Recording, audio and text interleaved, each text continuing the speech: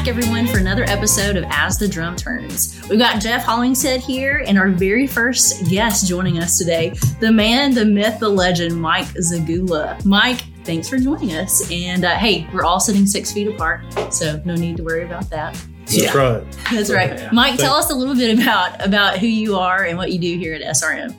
Well, I'm the CEO here at Smart Ready Mix, and I do everything from mix designs and invoices, travel around, help incorporate new companies into the system, do a little bit of everything. Yeah. And then you want to talk? Yeah, that's it. And I wanted you, Mike, for you to share a little bit about, your history, Metro and kind of your journey to get to where you're at. Okay. Well, I started in November of '89 in this very building, working for Metro Ready Mix. I come out of over-the-road background, was running a shop, and I started as fleet maintenance manager at Metro then.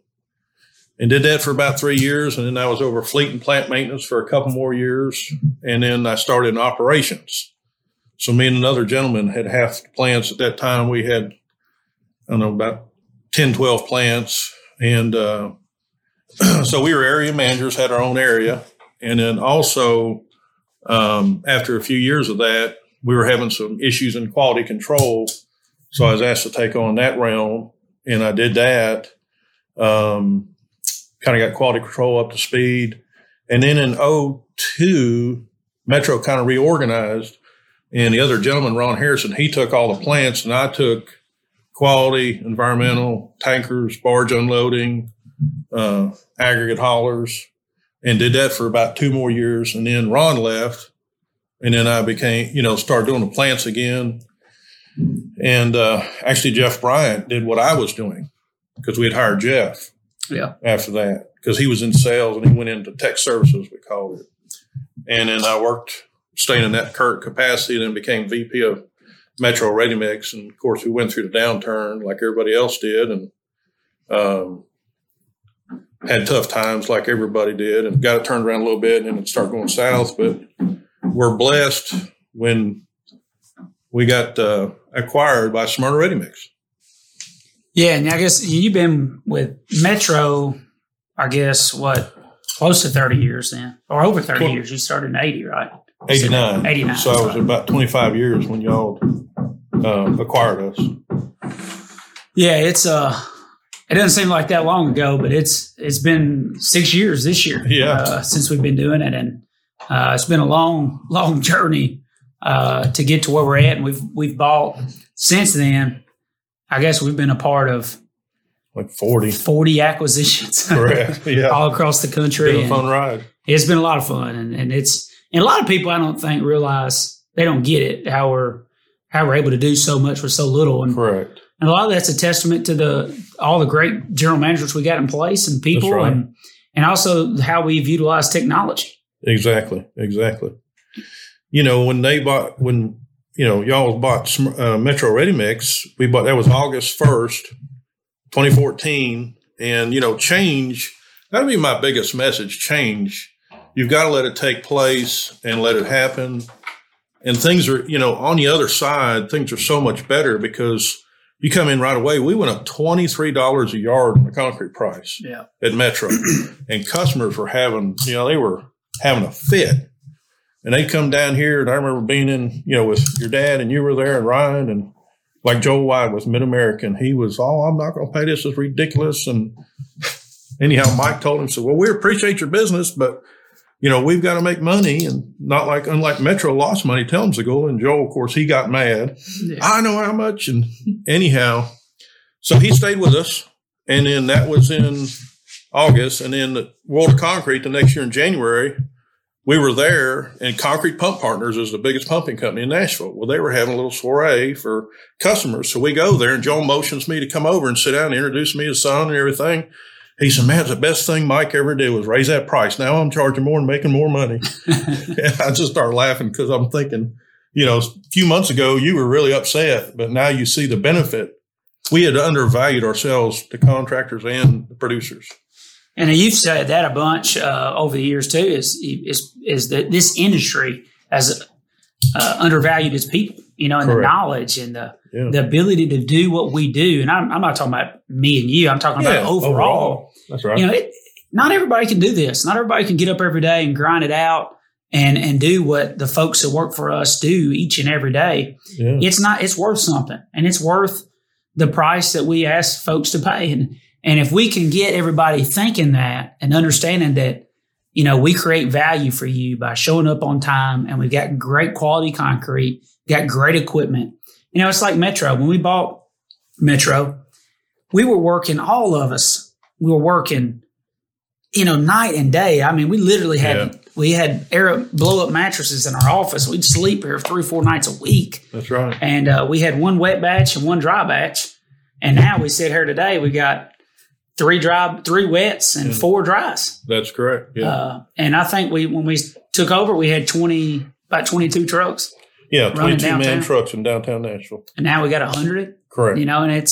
But you can't do that unless you're making money. That's right. And that's what people don't understand. You have to charge enough. And in the thing, like when I would meet, and you, like Charter Construction, when I took you to meet Turner, we had lunch, we were talking to him and the other customers. I said, we did yourself a disservice, plus more importantly ourselves, because we didn't even make enough money to replace and update our equipment. So our service got less and less and less.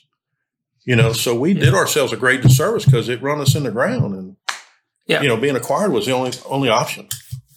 And we talk about this a lot too, is we want to build a company it's a 100-year company. So we don't look, what are we doing today? How many yards are we doing this month? How many yards are we doing this week? We don't pay attention to that. Are we building a company that can last for 100 years? What are we doing? What kind of plant maintenance are we doing? How's our fleet look? And it's all of those culmination of all those things brought together to create a company that's going to stand the test of time for the next generation. Mike's kids work here. My kids, I hope one day can take over for me. And, we want to create a company that makes that has that impact for generations to come, not just for us, but for everybody that works for us. But something else I want to speak about too is, people don't understand why we, do the things that we do. And for instance, on price, I mean, we have price consistency across all markets for a lot of different reasons. Of course, it's to make the money that you want to make, but it's also the simplicity of it. That's right. I mean, anybody can price concrete. If you know the base price, you can price any mix at any state, at any time. And it's so simplistic, the approach that we take. Correct. And that's right. And customers, when I do travel out and talk to customers, I mean, after a while, they learn our system. When they go bid a job, they know, well, I'm going to pour no air mix, or I'm going to do a 2-inch line pump. They can calculate in their head real quickly, this is the price, and count on consistency in pricing and quality and service. Yeah. And that adds value. And it enables us to take just a few people, and do a whole lot of stuff because we've got continuity. And I talk about it all the time about it's the Southwest way, right? Where we got the same engines. You think about our trucks. We got a DD13 in every truck. Yeah. We've got, we're running Jonell, we're running Marcotte in everything that we do. Our pricing structure is the same in every market. It even mixes. I know you've been spending a lot of time lately looking at mixes and making sure there's continuity in that. Correct. Yeah. The easier you make it, for everybody to understand. And that's what I think is hard with a lot of the people when we do an acquisition, because we get some really, really good people. They've had a lot of years experience, but because they've, whatever worked for them was fine, but we do it simple. And then after a while, they get used to it. They're like, man, this is just so much better. It's easier. It's easier to remember. Even like the batch computer, markups are different command batches, but everyone I talk to 6 months into it, man, it was kind of different at first, but I really like this because it's so simple. And that's what we try to make it easy and let them focus on important things. Even like the GMs, they're worried about getting trucks under the plant, getting loaded to the customer, not so much inside trying to run a report to see what the yards per hour. You got to take care of boots on the ground, get the trucks under the plant, somebody always under the hole. If you're not loading, and get them off the yard, it'll take care of itself. And take care of the customer. I mean, that's our biggest, that's who we're trying to service. I couldn't agree more. And I think that what we've done is made this a business again and not a concrete company. And I think every other company that we've bought out and no fault of their own, but our industry as a whole, we look at everything from a concrete lens. It's all about, about the particulars of the product or particulars of just concrete. But at the end of the day, we're a business and we got to run it like a business. It doesn't matter if we're selling concrete or, flying people on planes or selling cookies or a donut shop. None of that matters. At the end of the day, it costs us this much. We got to sell it for this much in order to turn a profit. And, there's been a lot of instances in the past and where Metro was this way, where they thought in their minds, if I produce this much volume, then my cost is going to come down and then I'm going to make more money. But that never comes to fruition. No.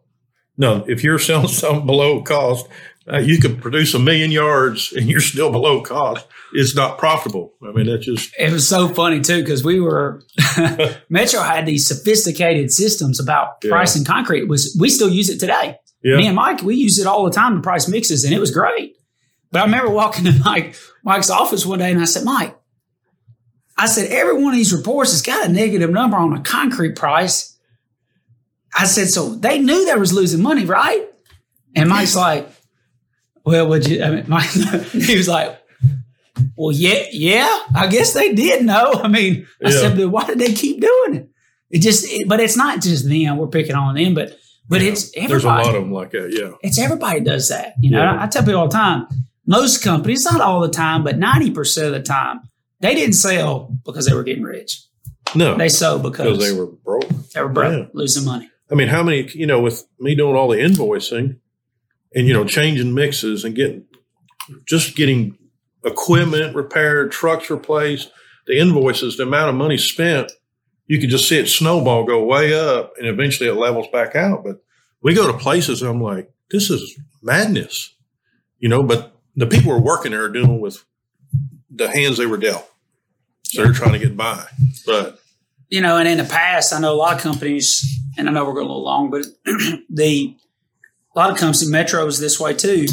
Their goal, their leadership's goal was to put a plant in as cheap as they could. Right. They wouldn't pave. They'd put a trailer in. Yeah. And all that stuff just falls apart. And people don't, and another thing too, as far as guys keeping trucks clean, if they work in a facility that's got a bunch of leftover, an old raggedy trailer that's fallen in, they're not going to be that inclined to take care of the new equipment, as much. And that's why we hone in on all of our folks to, we want to have nice equipment. We want to have nice plants. When we put a plant in, we're building a brand new dispatch office. It's bricked. There's a nice driver's room, operator's room. There's a nice, dispatch office for the plant manager there. We would do everything. We want to do it for 100 years. We don't want to do it for, a couple months. And it's like this week, we're, refreshing the office downtown. We're refreshing the operator's room here at 2nd Avenue up in Dispatch. We're repainting. Those are things we just got to do to maintain. And it lets your folks know that, hey, we appreciate you. That's right. We want to do right by you. That's great. But no, we appreciate everyone listening, and hopefully we can keep improving and keep focusing on our 5 principles: safety, quality, being kind to customers, keeping equipment clean, and being a go-getter. So if we can do that, that's what we're after. Appreciate Mike for joining us today. Thank you.